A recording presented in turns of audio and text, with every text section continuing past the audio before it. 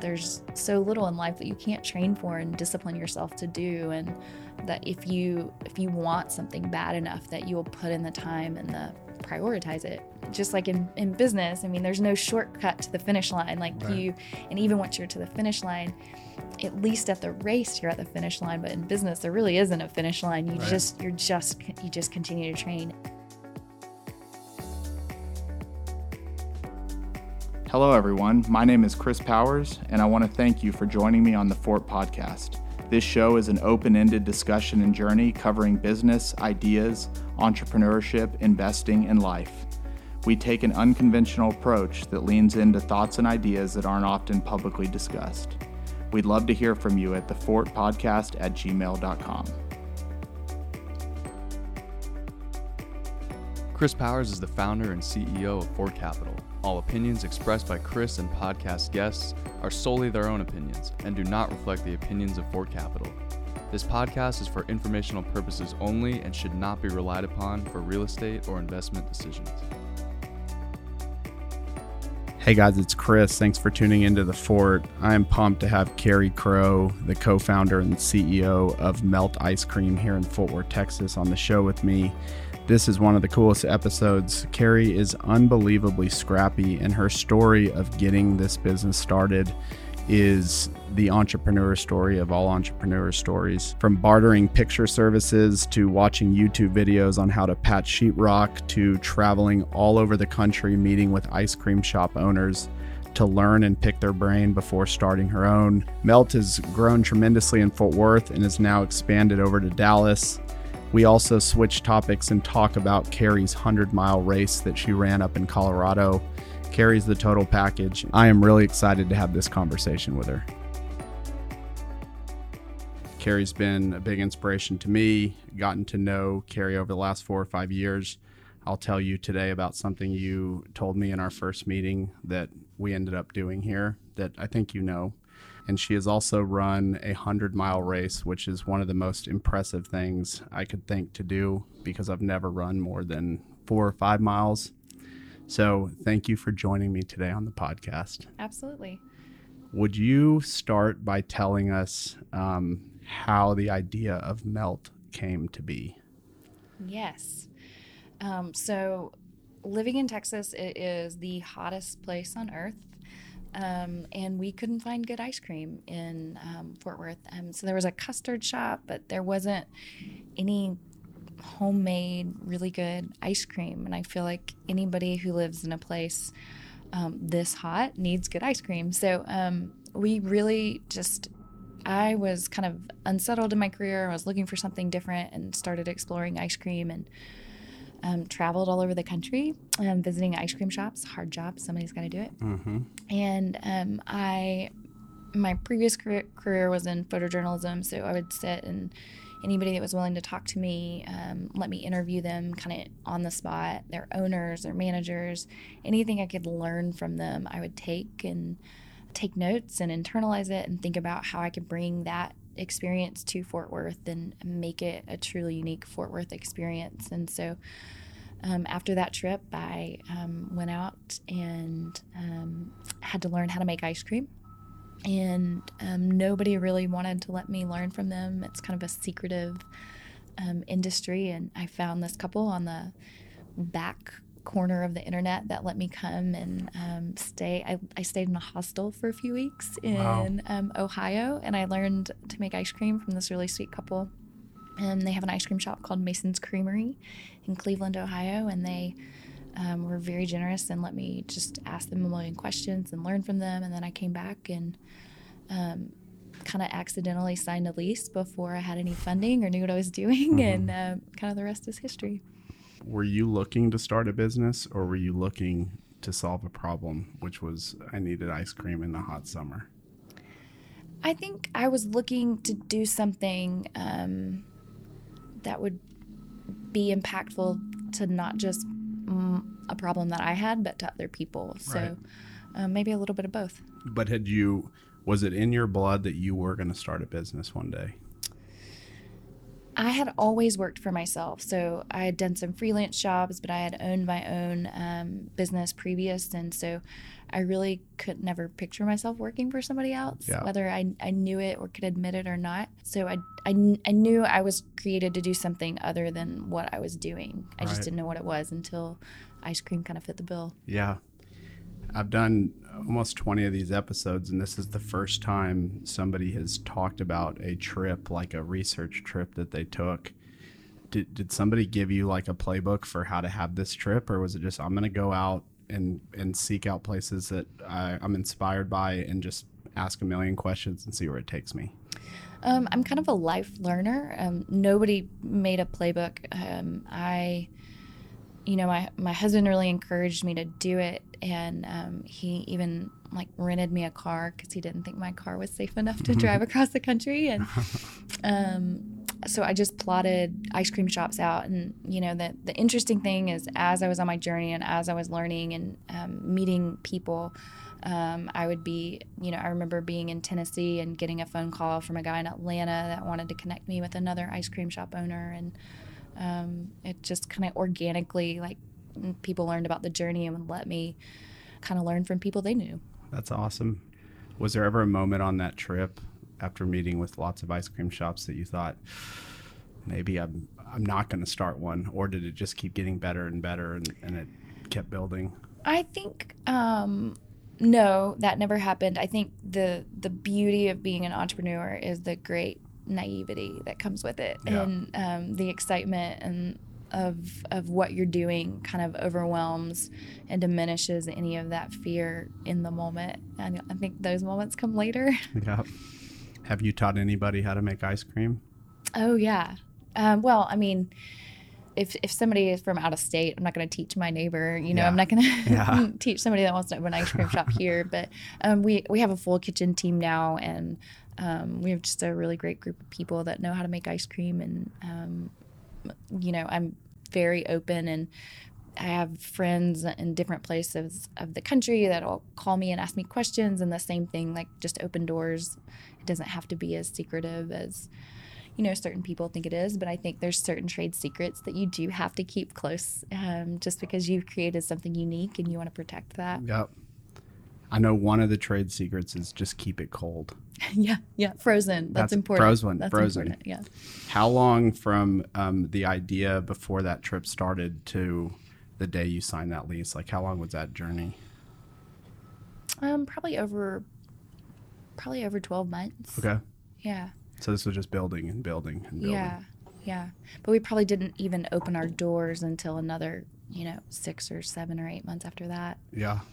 Will you give me a little insight into what signing that lease in that next 6 months?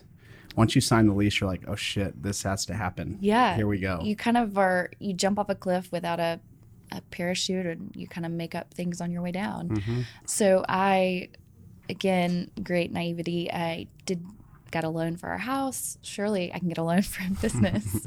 And went to probably 6 or 7 different banks and got the same answer over and over again. You have never worked in the food industry. You have no track record of creating a business. We can't give you a loan.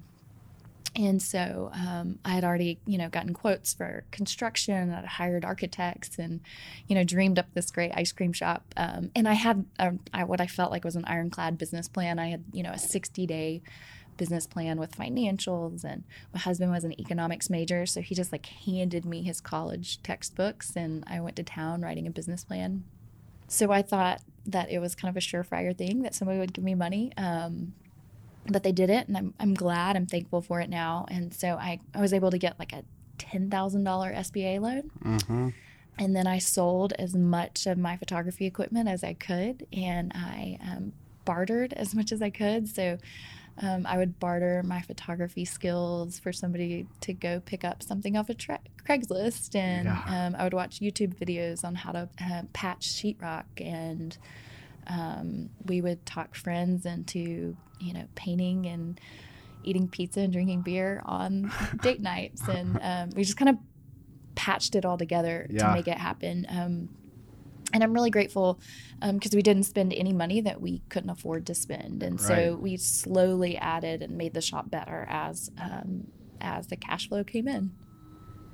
I love that. You are the scrappiest entrepreneur that's been on the show today. I'm still pretty scrappy. That is awesome. You need to write a book on just the bartering, like how to get each nickel along the way to keep going. Well, that was a question. I think you kind of answered it.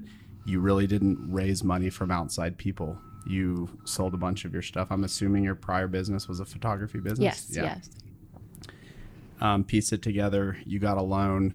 Before you signed the lease, and I've had this question, how did you already know like the flavors and everything you were going to do, or did you start developing ice cream and flavors after the lease, or did you know this is what I'm going to do? I really had no clue. I knew I wanted to make great ice cream, and I had lots and lots of ideas. I had always kind of been creative in the kitchen, and I'd been making ice cream on a really small scale, just at home and for my neighbors and my friends, but really had to just kind of hone that in the closer we got to opening and what was realistic and what made sense and what didn't. How did you know if you would have been spending money on the wrong things? I think a lot of that comes from making mistakes. I did spend money on some wrong things. I bought equipment at auction, and I think if you talk to anybody in the restaurant industry, they'll tell you what you can buy at auction and what you can't buy at auction. We still buy equipment at auction, but you don't buy used freezer equipment. You don't buy used refrigerators. And 2 weeks after we opened, I had 2 freezers that were total duds. Why don't you buy that? Just because the lifespan of a compressor and a freezer isn't, it's just not worth buying it used because you don't know how long it's been there, and that's the most expensive part of a freezer is their compressors.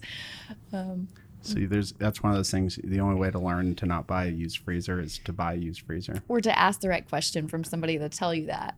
So you get started.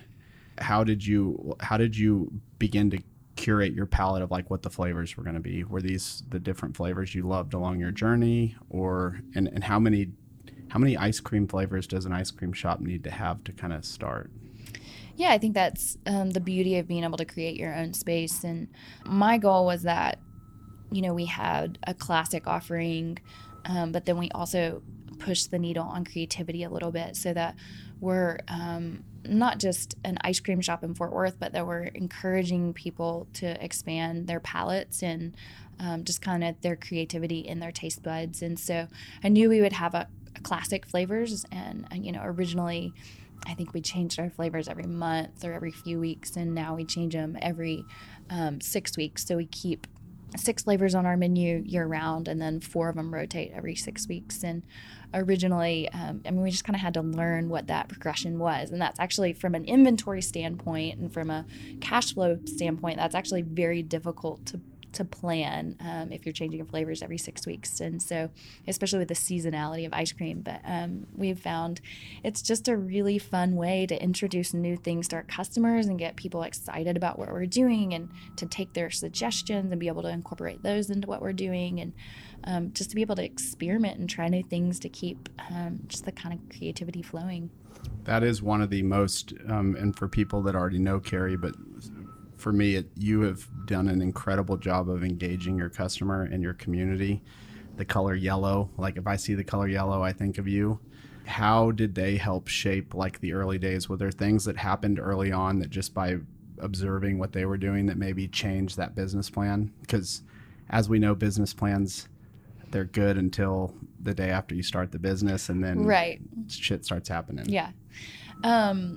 We painted that building yellow because I would say that it was the color, and just so anybody who's listening knows, we've picked up and moved our shop. So originally we opened on Rosedale Avenue, and it was kind of a desert in terms of like there were no food businesses around us, and we only had 5 parking spots, and we were next to an auto mechanic shop and like a convenience store that you would buy cigarettes and fried chicken at. Mm-hmm. And so we originally painted that building bright yellow for 2 reasons. One, it was kind of the color of like flesh. Like it just didn't stand out whatsoever at all. And if we were going to be this destination place on this street, we really needed to make a statement.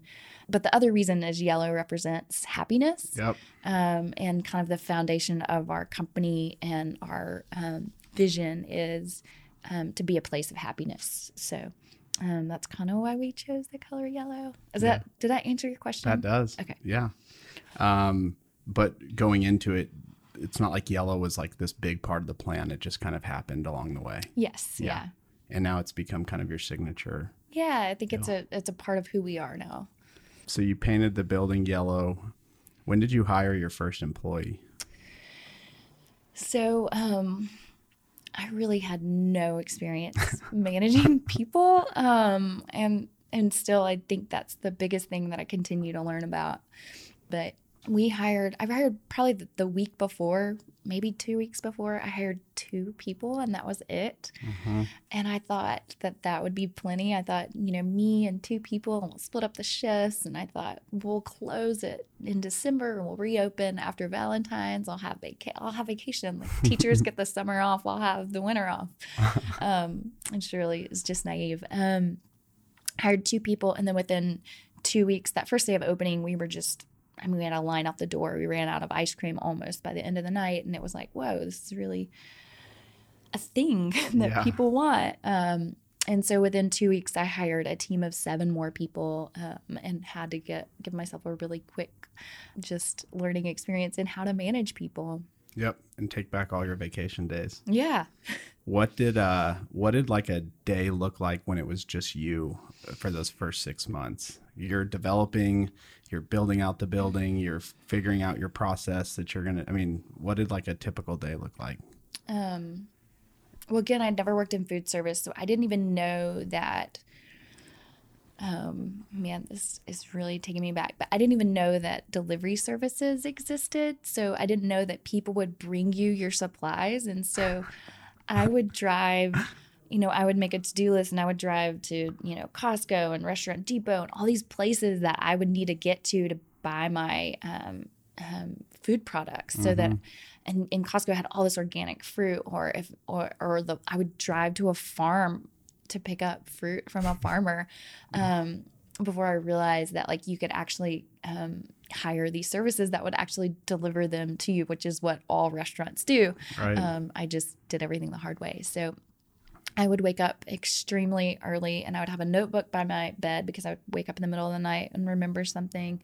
And then I would time everything out based on when everything opened. And then I would get to the shop and I would open the shop, and I would start making ice cream. And because at the time I made everything in our kitchen as well. And I would start making that until one of my employees got there. And then when the busy hours came, I would help my employees serve our customers and check people out at the cash register. And I would have to balance what I was cooking in the kitchen or ice creams I was spinning. And then I wouldn't leave until closing time and everything was cleaned up. And the only place that was open was Bearded Lady. And so I could go and get a burger and a beer at Bearded Lady and like think about what I was going to have to do the next day. Yeah. I love it. You were kind of a ice cream logistics company early on. Yeah. Did somebody teach you along the way, or was this just learned by trial and error how to delight customers and treat them well? I think that's something that's always been important to me. And I'm a big reader. And so, and I grew up going to not a lot of restaurants as a kid. So when we would go, it was really special. And I loved that the way that the employees at Chick-fil-A made you feel. And I'm from Georgia, so there's a lot of Chick-fil-A love in Georgia. Oh, yeah. And so I always thought that, they just did this standout job. And so I read a lot of Trick Cathy's books, and then I've read a lot of Walt Disney's books, and just the way that they treat people and the way they teach their employees to treat people, I think is really important.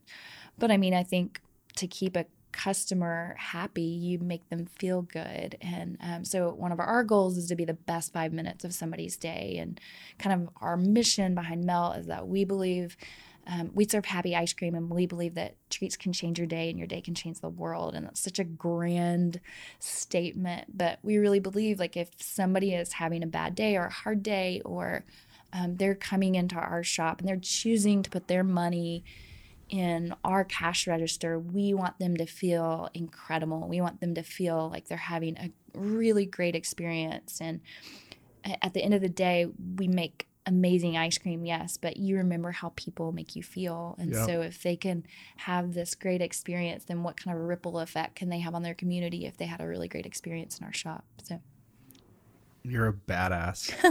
This just keeps building. I tell every manager at the Chick-fil-A, I go out of my way to tell them, y'all are the best in the business at what you do. And I read a headline not too long ago in the news, and it seemed so simple. It was something along the lines of, Chick-fil-A does so well because they say please and thank you. Like, it's not rocket science. yeah. If you were telling someone that is starting their own business on service, is there like something that comes to mind of, if you just do these things, you will delight your customers? Is it that simple? Is it as simple as please and thank you? I wish it was that simple. Yeah. I think it's more complex than that, because when you employ people and you hand over your business to people, you have to trust them. And so, I employ a lot of high schoolers and a lot of teenagers, and sometimes it's their first job, and maybe they don't know or understand that what kind of effect their mood has on somebody. And so maybe they had a bad day at school, or so I think as I would love to distill it down as simple as that, I think it's much more complex in the fact that, how do I train an employee of setting the expectation really high? And for us, I think it takes a constant coaching and setting an example and an expectation of what it's like to have a job and what it means to serve the public, and how to continually do that, and how we don't know all the answers, but we're always working on improving. Right. How do you train? If I go get a job with you, is there weeks to build up before you'll put me out on the front line? So we actually have worked a lot on our training. One of my favorite people in the restaurant business is Ari Weisenbing. I can't say his last name. Forgive me. Sorry, Ari. He has a restaurant group out of Ann Arbor, Michigan, and it started as a Jewish deli. And they just are exceptional at everything they do, and he's written a number of books. But we've adopted a lot of his philosophies. So our employees go through an orientation that Mark and I teach.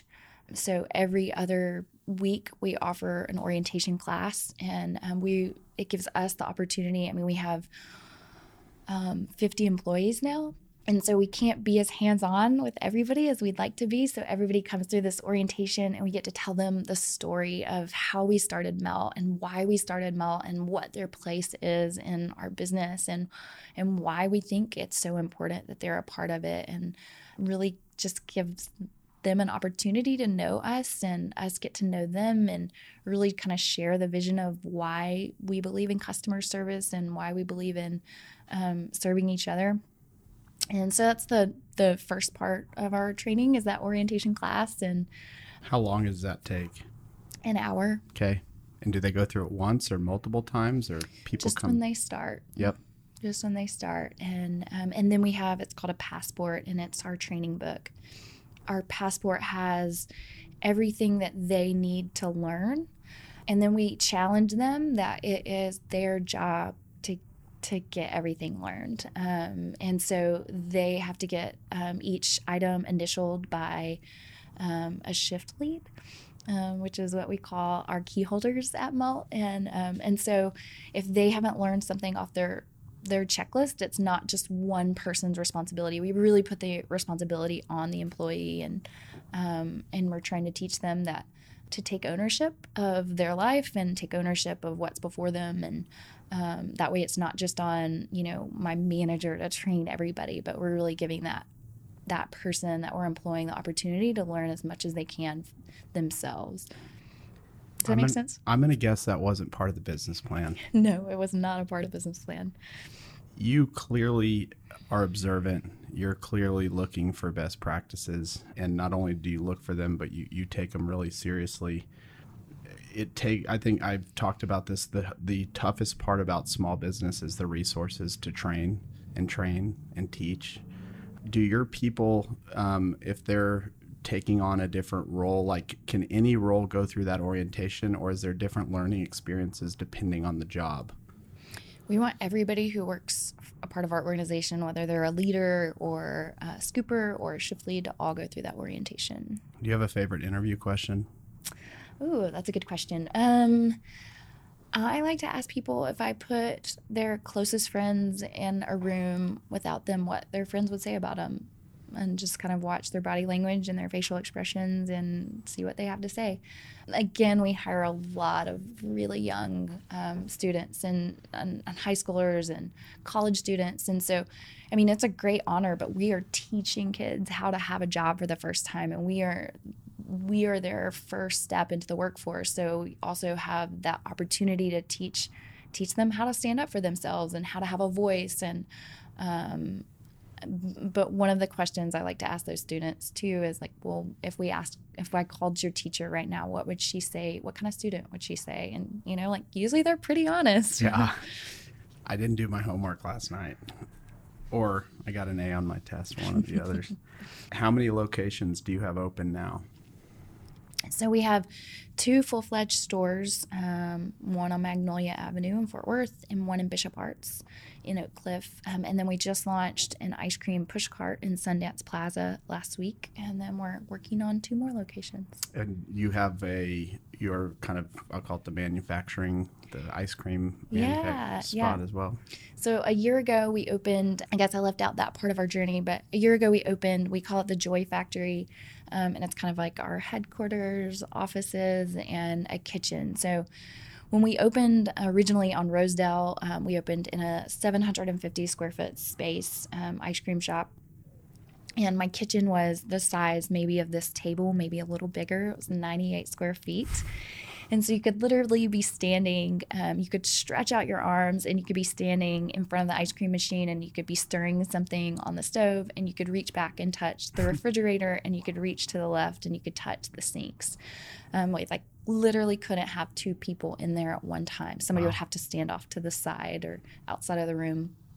And so we had the opportunity a year and a half in to pick up our shop and move it. And originally I said, no way, nobody picks up their flagship store and moves it. That's just silly. There's no way we should do this. And my husband really, really persuaded me and really pushed me and told me he thought it was a really good move for us. And he showed me, his projections of the numbers. He's a very detail-oriented guy. So I conceded and said, okay, let's do it as long as we get a bigger kitchen. And so in the new space on Magnolia, it's 900 square feet, a little over, plus a patio. And in our kitchen, we have 350 square feet. And we built a walk-in freezer. And so one of the big issues we had at our first location is when somebody would come to our door on a Saturday night or a Sunday afternoon, we'd run out of ice cream.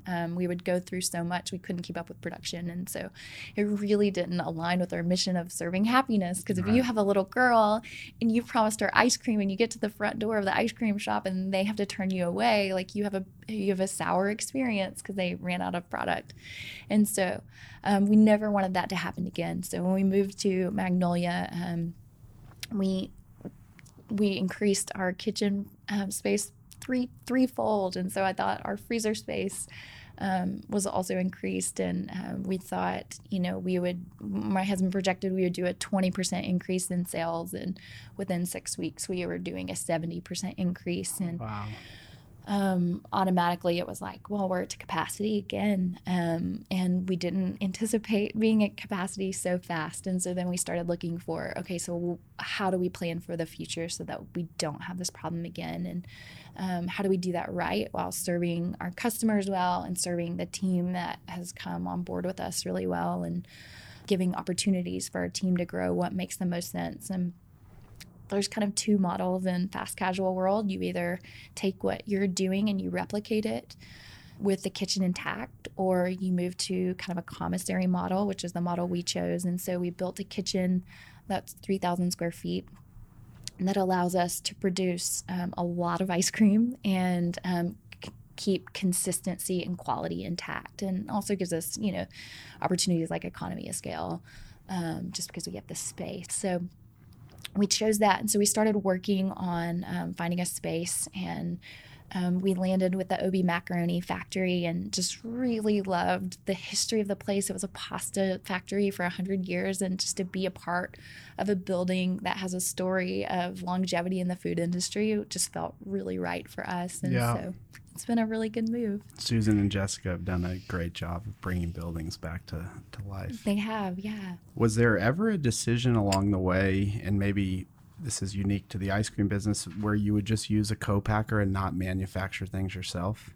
Yeah, I actually had a family member ask me why we wouldn't do that. I just think you lose so much of your identity in that, and that you can't be as, I have the beautiful part of what we do is like we can make and test an ice cream and take it directly to our customer and let them taste it. And you can't do that with a co-packer. You can't create a culture around innovation with a co-packer. We get to test things all the time. We get to make and create products. Is it appealing that it sounds easier? Yeah, it does.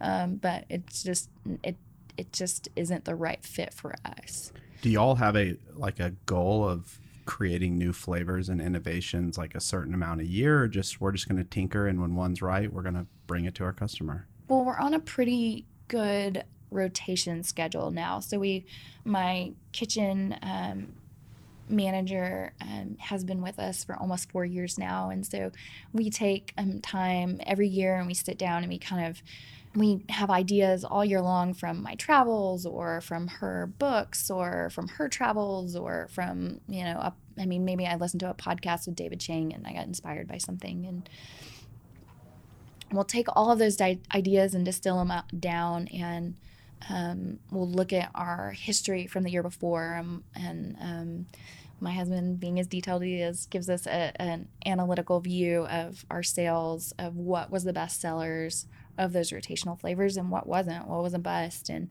we'll take that and we'll think, should we bring a flavor back? And then what fun and new and exciting things can we do and produce for our customers? So we do change our flavors every 6 weeks, but we're constantly testing new products. For the Fort Worth Food and Wine Festival, we launched a push pop. We called it a happy pop.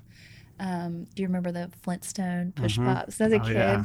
And so it was just really tube. Yeah. It was just a really fun, memorable thing to be able to pass out at the festival, and it went off really well. And so that might be something that becomes a part of our menu or a part of our catering menu.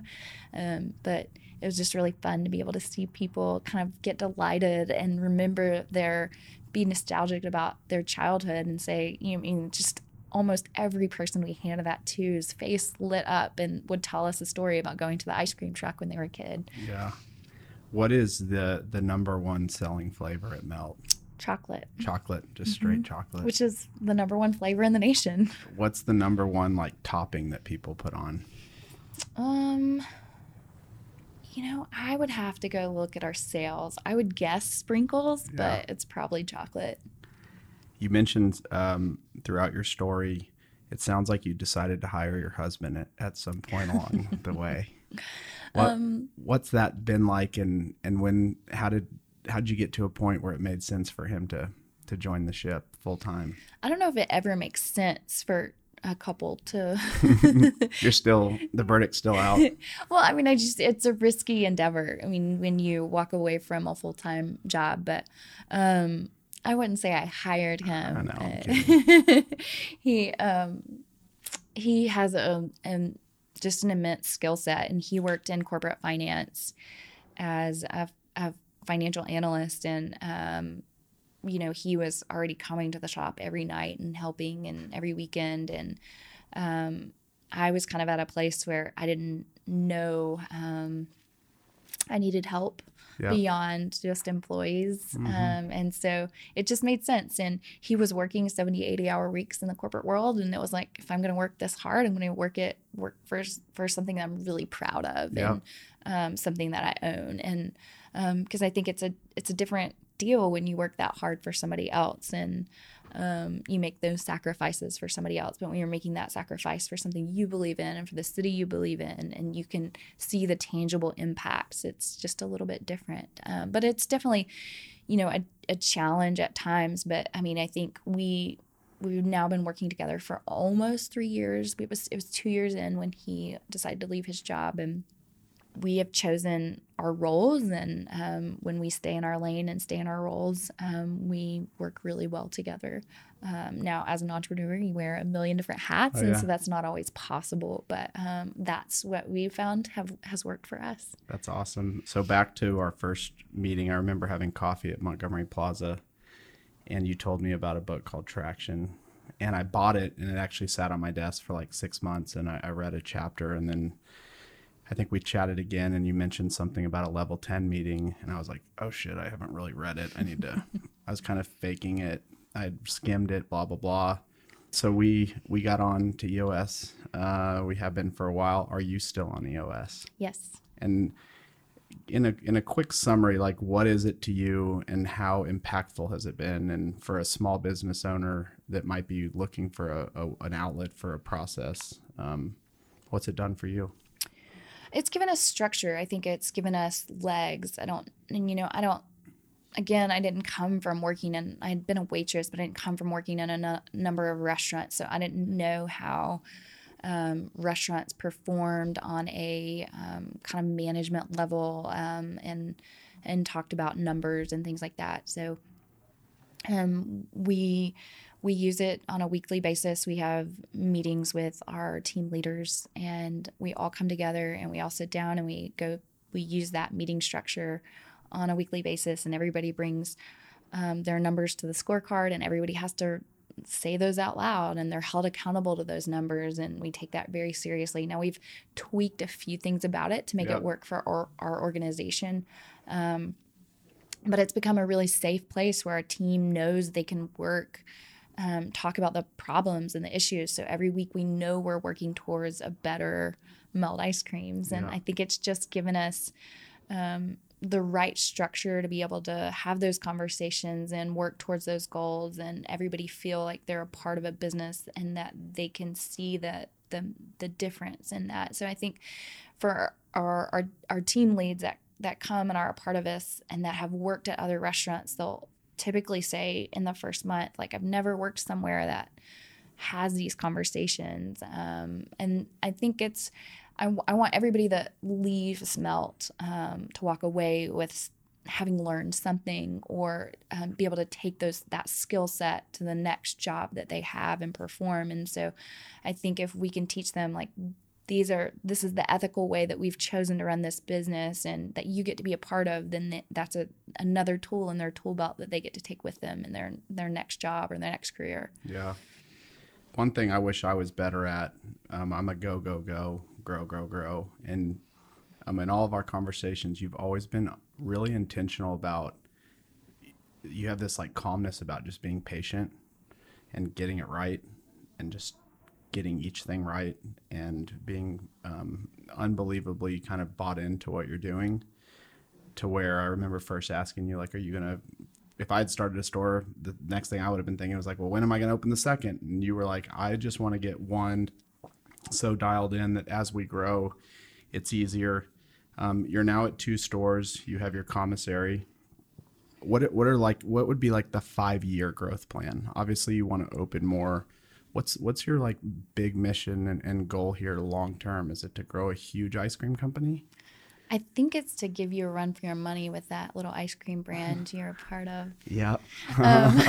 No, I mean, our goal in the next few years is to grow more of these stores at just a handful, but then to be able to go deeper with our customers and create more loyalty. Like, we want to be the DFW ice cream brand that you take your kids to have memories at, that you want Melt ice creams at your celebrations, that you want to have a pint in your freezer when you are going to celebrate something, when you need a treat, when you're having a bad day. We want to be that place for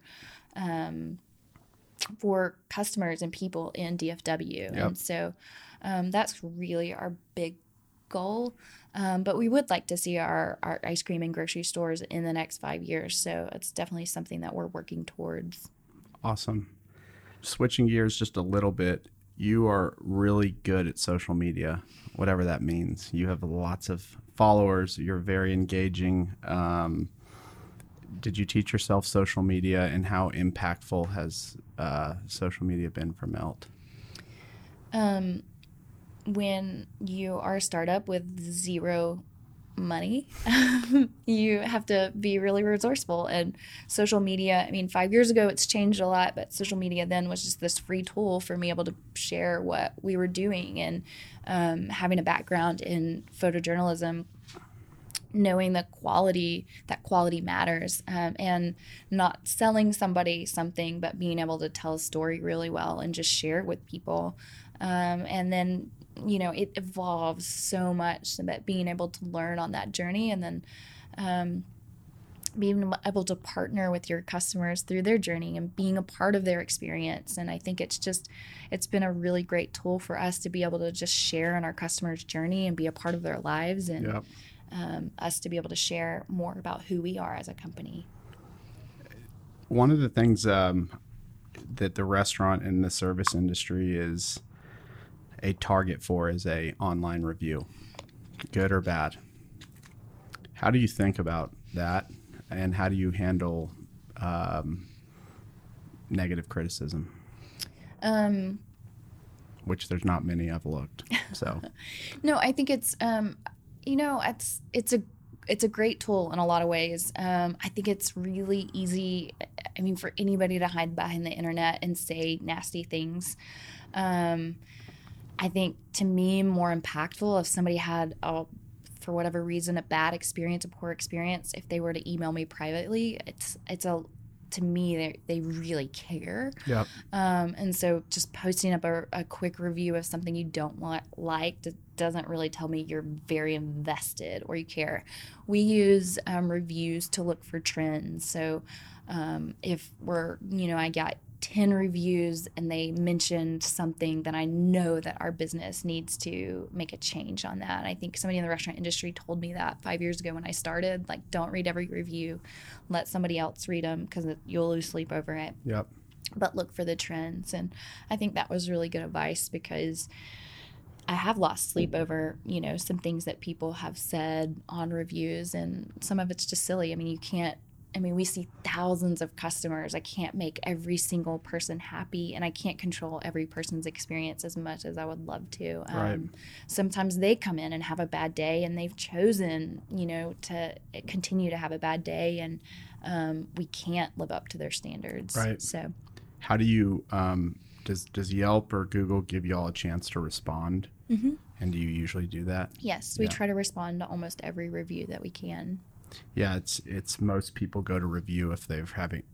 I wish people flock to reviews when they had a great experience, but they usually go when they're trying to say something that is negative. And I watched that South Park episode. I don't know if you've ever seen it, the Yelp episode. I've seen it. He's trying to get free meals everywhere and says, if you don't pay me if I don't get it for free, I'm going to Yelp. And yeah, I mean, and that's the kind of the day and age we live in. I mean, there's also influencers that have expectations of free and complimentary items in order. But I mean, I think you just like anything else, you have to weigh out, like, does that person align with my vision, and are they a good partner for us? And some of them absolutely are, and then some of them are probably not best aligned with us. Yep. So, but I look at the way that people respond to reviews. Like, if I was going to take my dog to a new vet or, and I look at the way people respond a lot more than I look at what the reviewer said. Yep. So, on James's podcast, my buddy James, he had a guest on last week, and he said something that I won't forget. When somebody gives you feedback, they're not telling you about yourself. They're telling you something about themselves. that's very true. And it's really true. Do you have a mentor, or do you have lots of mentors? I would say I have lots of mentors. Yep. And it's clearly been a critical part of your journey. Yeah, I think I've never been afraid to ask questions. And so if there's somebody that I want to learn something from, I will, I will blind call them or shoot them a LinkedIn message. And sometimes like, it's just amazing what you'll get out of just asking somebody a simple question. Yep. People really do want to help people. Yeah, I think so. Yep. All right. Switching gears for just a little bit. You've run a 100-mile race, and I know you probably get asked about it a bunch, but the 100 miles is what you ran, but just the fact that you were able to do it, there's so much that goes into it. First off, how did this even become something you wanted to do? Because when I think about it, I want to tear up. It sounds so hard. It is hard. I think if you're an entrepreneur, you choose hard. I mean, I think that's what you sign up for. I needed to lose some weight, and so a buddy of mine had been talking about running a marathon, and I was like, I don't have the time for that. But I was a runner. I've always been a runner, but it's always been like half marathons. I'd done a marathon, and so I was like, fine, I'll sign up for this marathon. It'll help me, get back to the shape I want to be in. And I just put out a Facebook call in my neighborhood of runners to see who schedules would align with mine, because I had to go really early in the mornings. And a guy that lives a few houses down was a runner, and he would meet me, and I would run with him, and he started talking about these trail races, and I was like, that sounds really fun. I love being outdoors. My husband and I love to camp and backpack, and so I was like, man, that sounds really, really fun. I was like, when's the next one you're doing? And he said, I'm doing one in March. It's called Tenejas. And so I just went home and signed up for it. I didn't really read about it. And it was a 100-mile race. No, it was 100K. 100K. It was 100K. So the next day I ran with him. I said, hey, I signed up for that race. And he goes, wait, you did? Like, did you read about it? And I was like, no, what? Like, he was like, it's not a supported race. And I said, okay, well, what does that mean? And he said, there's no volunteers. You have to figure out like your food and your hydration, and like, so it's in a state park in Texas, and you just run 62 miles. It's kind of like signing that lease again. You just kind of signed it. Yeah, I just kind of signed it. You figure it out. I was like, okay, well, maybe I'll need to hire a coach or something. Like I've never run 62 miles. That's crazy. And this was before I ran that marathon. And so it was the Dallas Marathon. I ran the marathon. My husband was at the finish, and I sat down and I started crying. And I was like, I signed up for this 100K, and like that was miserable. Like, I don't know why I did that. It's gonna be. He's just like, my husband is the most calm, patient person in the world. He's like, let's just not worry about it right now. Just don't worry about it. And so I was like, okay. And I don't know how quickly you forget things, but I drank a few glasses of wine, and I put my name in the lottery for the Leadville 100. I didn't tell anybody, and I thought, I'll never get in. But I thought, if I'm training for 100K, which is 62 miles, then why not after that train for this race in August if I got in? But I won't get in because it's super hard to get in, and I've never tried to get in before. That's the lottery I hope I never win. It is the lottery. I agree. And so I hired a running coach, and the first time I met with her, I hired her for the 100K, and the first time I met with her, she said, well, whatever you do, just don't run this Leadville race. And my face went white, and I was like, well, I put my name in the lottery. Like, why do you say that? And then the very next week, I got an email that was like, congratulations, you've been chosen, And so I was like, okay, I'm doing this. So yeah, I'd read the book Born to Run, and it talks about the Leadville 100. It's one of the hardest races in the world, or was at the time the book was written. And it starts at 10,000 feet in Leadville, Colorado. And it is quite challenging. How do you train for that? You don't have to go into super detail, but how do you even train for a 100-mile race? I mean, I think it's like anything. You just chip at it a little at a time. Like, what was the longest you would run in a practice session? 9 hours. Which is how long? I think it was around 40 miles, 36 miles, something like that. So you never even run half of what you're going to end up running? I ran the 100K. I ran the 100K, so it was the longest I'd run. But really, it's time on your feet. So I worked up to a 95-mile week. But it's back-to-back runs. So we would get up at 2 in the morning or 3 in the morning on a Friday night and go and train and run for 6 hours, 7 hours, 9 hours, and then get up the next morning and run for 3 or 4 hours. How are you able to manage that and work? I would go really early in the morning, and I just didn't have a social life outside of it. So I would run, I would work, I would eat and sleep, and then that was it. Well, so you ran the Leadville 100. Is there anything even like more to do, or have you conquered the world in running at this point? I don't think I've conquered the world in running. My dream race would be UTMB. It's in Italy, and you run Italy to France and some mountain race. But yeah, I'm talking with a buddy about doing the world's toughest canoe race next year. I don't know. We'll see. What did finishing 100 miles teach you about yourself or just about life in general? Yeah, I think that's a great question. So Leadville, just for some context around it, it's 100 miles. It's an out and back race. In the middle of the race, you have to climb an almost 14,000 foot mountain called Hope Pass. It has a less than 50% finisher rate. So 700 people started. I think 351 people finished this year, and only 49 of them were women. And it's a very grueling race because the majority, it's all at 10,000 feet, so it's hard to breathe. But I think it taught me that I think just something switches in your brain that there's not anything that you can't train for. There's not there's no shortcut. You just like in business, I mean, there's no shortcut to the finish line. Like right. And even once you're to the finish line, at least at the race, you're at the finish line. But in business, there really isn't a finish line. You just continue to train. And I think it just taught me that there's so little in life that you can't train for and discipline yourself to do. And that if you want something bad enough, that you will put in the time and prioritize it. That's incredible. Thanks. Like, I can't even imagine. We're coming down the finish line right now.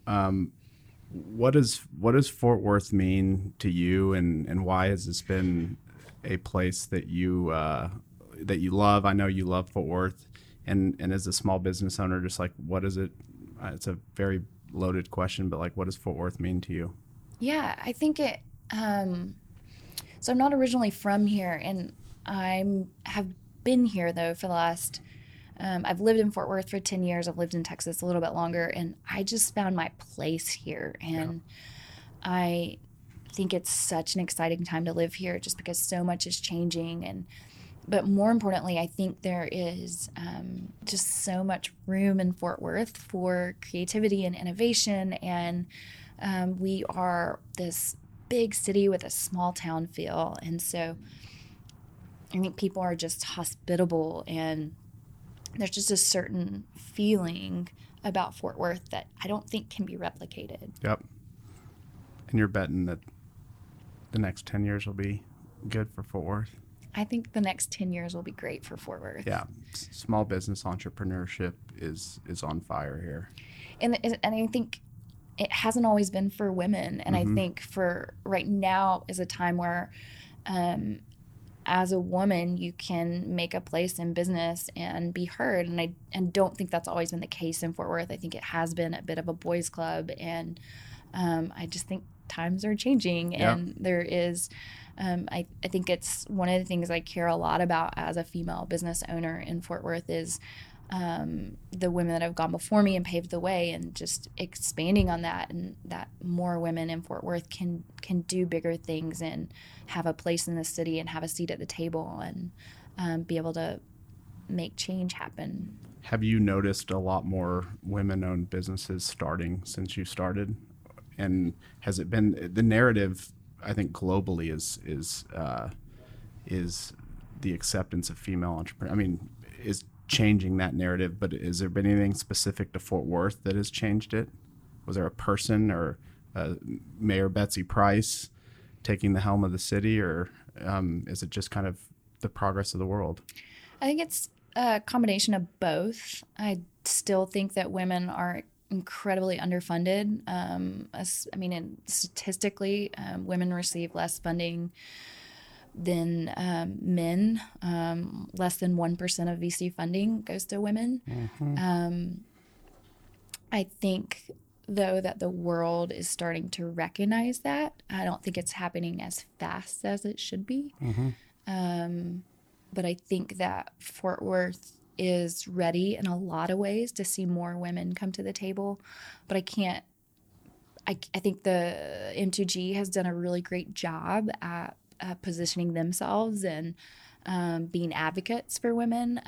I really appreciate what they've done, but there's really not a lot of women in Fort Worth that have pushed the needle up to now. I mean, I can probably name a handful, but I could probably name a lot more men.